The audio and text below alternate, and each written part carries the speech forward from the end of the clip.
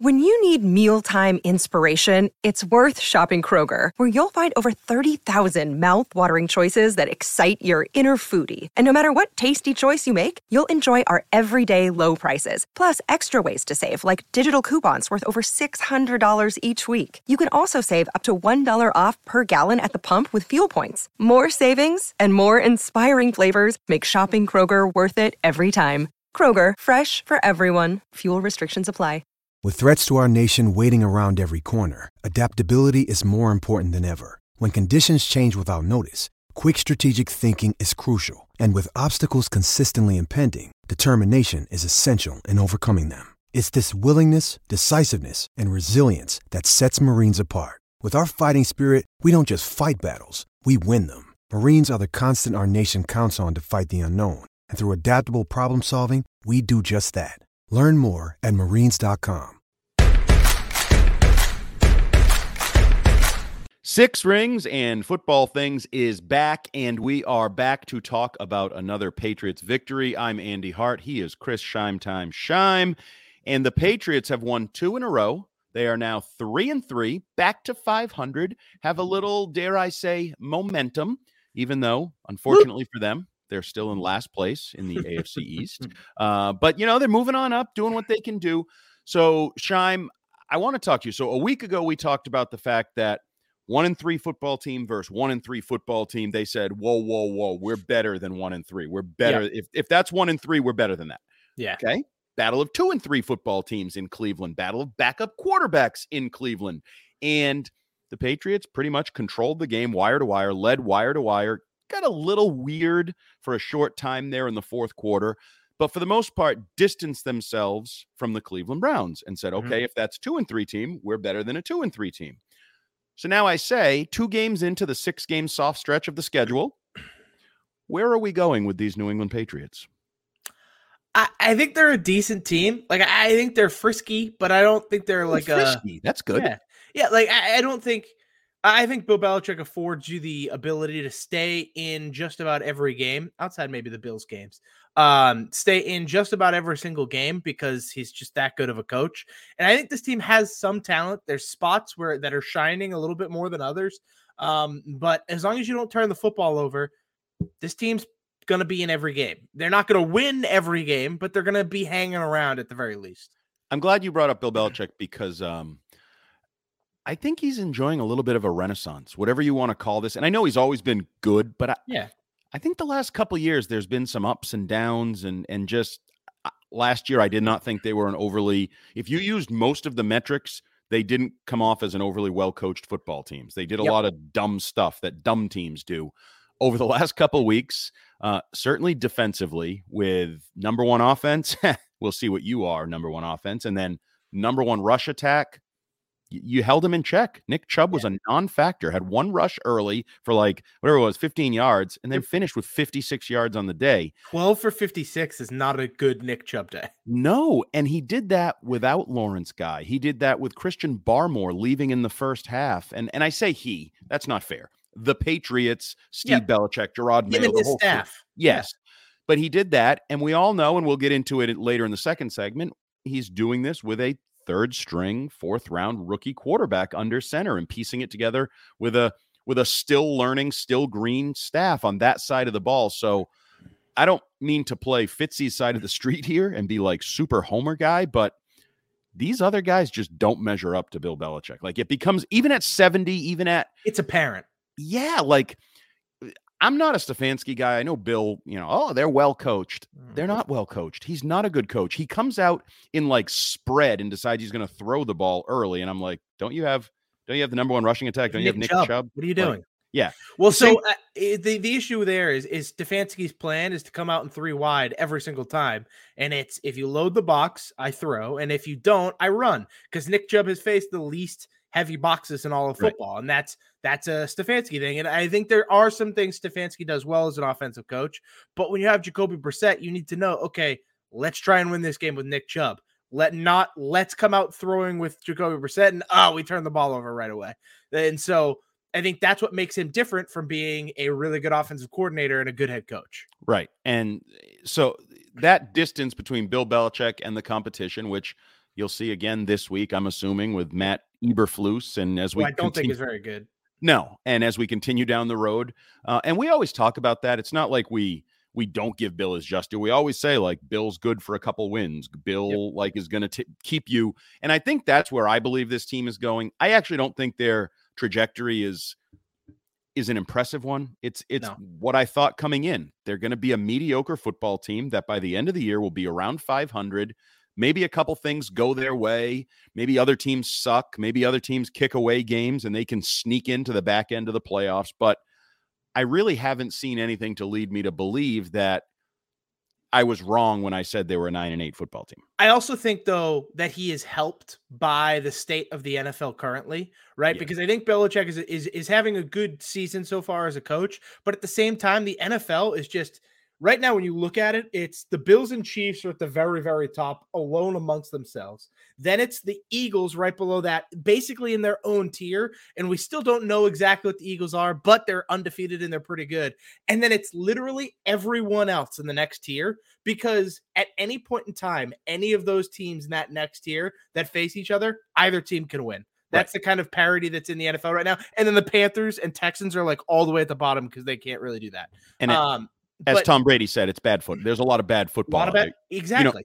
You said any of those teams can win. I also think any of those teams can lose. Like, they Bingo, can just take it away. They can do stupid things.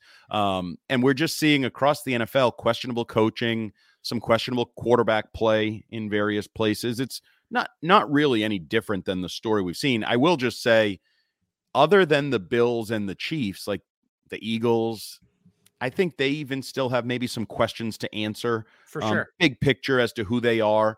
But I mean, I think the perfect exemplification of this is this week, week 6, you get a matchup between the 5-1 New York Giants and the 2-4 Jacksonville Jaguars. Andy, if the Jaguars beat the Giants by 10 points next Sunday, would you be surprised? Absolutely not. And that's the kind of state of the NFL we're in. A 5-1 team getting beaten by 10 points by a 2-4 team is completely in the realm of possibility. And that's where that 5-1 team is not like a circa 2000 whatever Tom Brady 5-1, Colts 5-1 of that era. And exactly. I do think the Bills have, even though it's weird with the Bills, because Kansas City's on one level because Andy Reid, Patrick Mahomes, they've been there, they've done that, MVP, Super Bowl, Hall of Fame, the whole thing. The Bills are ready to become that. They just don't have the hardware to go along with it. Yeah. You know, Allen is a MVP caliber quarterback. He's the favorite for MVP right now. And he may have one at the end of the year, but he's never won an MVP. Sean McDermott, we feel like, has turned the corner over the last year plus to become a really good coach, but he doesn't have a ring. Like, he's not a Hall of Fame coach. So they're still right on that cusp. And then everybody else trickles in behind that. So, okay. So I think we are relatively positive about the Patriots right now. I would say so. Winning the games you're supposed to win, distant, upper middle classing yourself, like, oh, I'm not way down there. I might not be way up there, but I'm in here somewhere, like the middle class range. And I want to play a little game with you, and I'm going to call this the Hope Squad. Okay. And they're like this new, they're not the Avengers, really. They're not the X-Men. They're the Hope Squad. They're the Hope Squad in Patriots jerseys. Reasons why maybe they could end up a little bit better, or why they could steal that one game that might be the difference between postseason or no postseason. So I'm going to start with a guy that I think, even though he's playing a lot, he's already, I believe, tied his career high in sacks or is like on his way. Like, I think Dietrich Wise has been phenomenal. I completely agree with you. I don't think he's getting, his just desserts, as they say. I heard Gerard Mayo talking about him today, and clearly Mayo and I are like-minded. I've said this to you guys. Dietrich Wise doesn't look great. Like, he's kind of got weird biomechanics or gait, and like, he looks fragile to me. Like, he's a big dude. Don't get me wrong. Big, muscular, but also looks like an arm could fall off at any time, or a leg. Yep. But he's playing like 85% of the snaps. He's on the field at all times. He's on the field more than like Matt. He's a captain too, isn't he? He's a captain. He is having, we often mock this, and I think it's year 6, like the year 6 jump, all these, oh yeah, that guy's going to have a breakout season, in the second half of his, he's absolutely having a breakout season. 100%. Like, and that's a reason, because I feel like I don't have the numbers. Maybe you PFF geek types have them. Yep.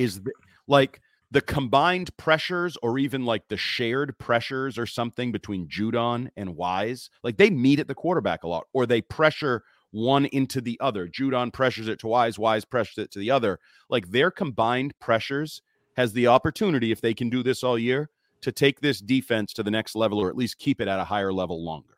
Yeah, the issue with Wise is, right, he on a national level at least, he plays second fiddle to Matt Judon. Yep, and he should. That's fine. Yeah, 100%, because Matt Judon is an animal. And he's done it for, he's a 3 straight time Pro Bowler, or 4 straight. Yeah. Three well, straight. And it's a guy that averages, 7-8 sacks a season.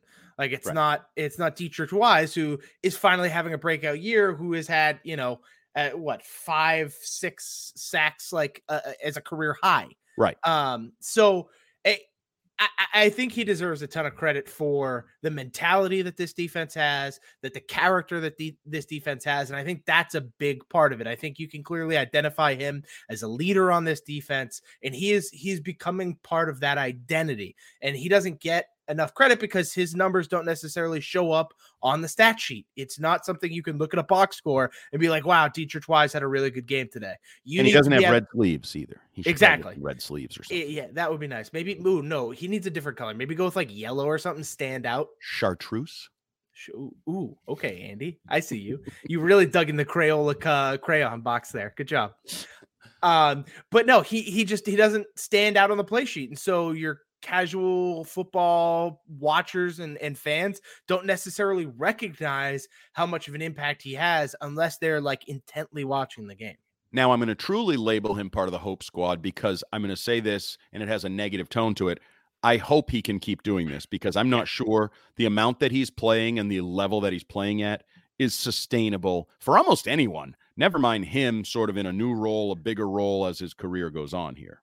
Well, yeah, I think that's fair. I mean, he plays like in the high 80% of snaps. That's a lot of freaking snaps. No, I agree. But I think the thing that he has going for him too is that, again, he isn't the focal point of the defense. It's a guy like Matt Judon. And so he's not the one drawing double teams all the time and drawing constant chips from tight ends and receivers and things like that. So I think he sustains a little bit less of the damage that someone like Matt Judon does, which allows him to stay on the field so much. Okay, so we're part of the Hope Squad, and maybe the leader of the Hope Squad is Judon.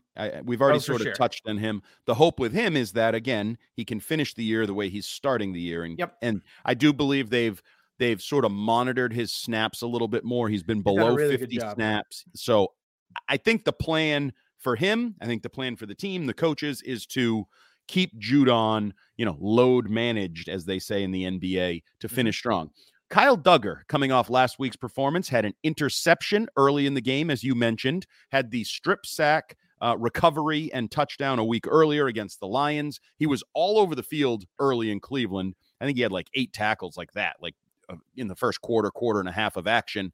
I think he's a guy that if you're building this Hope Squad, you hope he continues to evolve as a playmaker. I know he got beat by Njoku on one pass down the sideline, and I know coverage is not his forte, his strength. But, I don't think he's incapable of covering either. You just got to. He's also young. Right. And he's going to learn. Second-year player. And he's going to learn the tricks and the ins and the outs of doing that. But I think Kyle Duggar, and a lot of us have been kind of, I guess, waiting for this or hoping for this for a year plus now, of take his game to the next level, enter into that conversation of some of the better, strong safeties, versatile safeties in the NFL. And I think maybe over the last couple of weeks, we're seeing him trend in that direction. Yeah, and I think this is another guy that needs a little bit of load management as well. We need to make sure that he's kind of maintains health. And it helps that he has guys like Adrian Phillips and Devin McCourty to guide him. And I think that that's what puts him quite possibly in the best position amongst the Hope Squad, because he has 2 specific veterans that he's learning from. One that is specifically good at one side of playing safety, and the other who is a little bit more versatile and more well-rounded. And so he can kind of understand the game from different perspectives and different angles, but also still be what he is and be as good as he is. And so that rotation, I think, is really valuable for him, because it allows him to learn the game from different perspectives. And I think he has the ability to continue to grow. I don't think we have seen anywhere close to the ceiling that Kyle Duggar has. And the youngest member of the Hope Squad, and again, not everybody can make the Hope Squad. Adrian Phillips, good player, but I actually think he kind of is what he is at this point. I'm not sure he can do much more, become much more. The youngest member of the Hope Squad that I want to get to is Jack Jones, your rookie cornerback, who we haven't really seen, I think, reach his early rookie potential because we haven't had the corners all on the field together. It's been Mills is out, Jonathan Jones is out. Like when they can get all of their corners healthy and on the field, and you can pick your spots where you want Jack Jones, what role you want him filling on a personnel group basis, week to week basis. I just like him. You know, we talked about it in the summer. I think it was OTAs. Like, he's a ball hawk. He has swagger. He's confident. We've seen all of that. He has ball skills. He almost had another great interception last week against Cleveland on the goal line there. He is evolving, and I'm not ready to say he's better than J.C. Jackson, even though J.C. Jackson's struggling in L.A. because J.C. Jackson was good for the Patriots. But Jackson's also dealing with injuries. Like, it's a whole thing. He is, and he's dealing with an idiot for a head coach who's probably screwing 100%. Up his game. But Jack Jones, if he can be some semblance of a cover corner, playmaking corner, rookie, you know, not number one corner, but just in the mix among your best coverage guys, that adds depth and playmaking to this defense that I wasn't sure it was going to have. Yeah, I have a lot of hope for Jack Jones, but I really want to see him against a legit number one receiver, right? Because I want to see him against someone like Steph Diggs. I'm excited to see him against someone maybe like Justin Jefferson. I want to see if he gets his just lunch. You want to see him get burnt? Well, no, because I think if you're following him on Twitter and watching the game and stuff, there were moments where Jack Jones was amazing in that game. Like, he's very, very good. Again, like you said, he's an exceptional ball hawk. He's a very good feel for finding the football. But there's also times in certain situations where that's not necessarily the case, where he is getting absolutely left behind. There was a play specifically, like a video of, I think it was Donovan Peoples-Jones just leaving him in the dust, but Jacoby Brissett just never looked to the left side of the field. So Jack Jones gets away with it, and it's fine. And that's okay. But if you're facing a quarterback even like a Kirk Cousins, if you're on Adam Thielen and Adam Thielen leaves you in the dust, 8 times out of 10, Kirk Cousins is going to find him. And so I want to see in those situations how he fares, because I want to see exactly how much he needs to learn and how much he needs to grow. I don't think we quite have the gauge on exactly where Jack Jones is yet. Yeah, if you set the over-under at, let's say, 2.5 oh crap plays for Jack Jones over the rest of the season, I'll take the over. Absolutely. But to me, the fact that anytime you have a rookie cornerback, certainly a mid-round rookie cornerback, who you want on the field, who you want to see more of, and see it's a positive. That's good. Usually usually corners that are drafted in any way in New England either never get on the field, or when they do, we want you to get them back off the field. You know what I mean? Yes, he's so far ahead of what we've come to expect or accept for Patriots drafted cornerbacks that I think that may also be part of the excitement. But okay, so let's go quick to the offensive side of the ball. I have a couple names that are obvious, I think. First and foremost is Ramondre Stevenson, who he's just good. And now I will say the one downside, he looked gassed in that game. About the third quarter, he looked absolutely gassed. He is recording essentially career highs tagged together game by game, coming off the 25 for 161 against the Lions. He's back out there this week, toting the rock, couple touchdowns, not a huge day, but couple touchdowns, 70 whatever yards on the ground. I think he's going to learn and evolve to be a workhorse. He hasn't been a workhorse since junior college. So there's getting his body used to that, getting mind right, grind right kind of mentality that I am going to take 20 hits this game and I can't tap out, or I can't take the next series off when I have a tough series. And Damian Harris will be back, but the Ramondre Stevenson potential, growth, playmaking, he's just a really good running back. And I think the rest of the world is starting to figure that out. Yeah. I mean, a lot of the nerds, I know you don't like them necessarily, but we're on this in the offseason. Like, Ramondre Stevenson, low key, was a breakout potential Wait a minute. I predated the nerds. I've been saying this since like the beginning of last year. So why don't I get credit? Why are you crediting the nerds? I'm just saying that you're saying people will realize that. I'm saying that some of the nerds were very much on this with all their underlying statistics, like yards after contact and just like net yards or whatever the number, like intended rush yards and actual rush yards and expected or whatever. Expected. That's the word I was looking for. Thank you. And so Rhamondre was like kind of in that area of the football universe, if you will, as a breakout candidate. And I think you're finally starting to be like, oh, okay, now everybody's starting to realize how good this kid is, because he is getting a workload that is very rare in today's NFL. Not everybody gets this kind of workload. And last week he handled it nearly flawlessly. Like, was it an amazing game running the football? No, but it didn't need to be. He was averaging 4 yards a carry still. He had 2 touchdowns. He was also he caught 4 balls out of the backfield. Like, did the job. The kid is just good. He's flat out good. And I think people are finally starting to understand that. And I think another guy on the offense who's young and intriguing, and people are going to find out that he may be actually good. And it kind of plays in line with the Jack Jones discussion we just had. Ooh, a second-round wide receiver who gets right back out there and has 2 touchdowns, 1 rushing, 1 through the air, and is showing people what I've been telling you guys. We were all, I think, misled to believe that this was just a speed burner, down the field, big play guy. Tyquan Thornton is more than that. Joe Judge talked a little bit about it today, that he has some lateral quickness, short area quickness, route running ability that I don't think people really usually marry up with these 4.28 or whatever the hell he runs type guys. And I know Fitzy still has his fears that he's too skinny and he's going to break every time, whatever. And maybe, who knows, that may play out. The Patriots aren't worried about that. You've seen that with the way they've used him since he came back immediately. As soon as he could from IR, they put him back out there. And I'm interested to see where Tyquan Thornton goes, and certainly not so interested in seeing Nelson Agholor come back. Yeah, I haven't necessarily seen the lateral quickness that Joe Judge has, so that's something that I still want to see more of. But there is no doubt that this kid can just straight up fly. And I do think, though, that his route running, or at least his release off the line of scrimmage, is better than I thought it would be. He had one release in particular that was very, very good off the line this past week, kind of left the cornerback in the dust. And so I'm excited to see where he goes, but I'm not buying all the way in on the hype yet on Tyquan Thornton.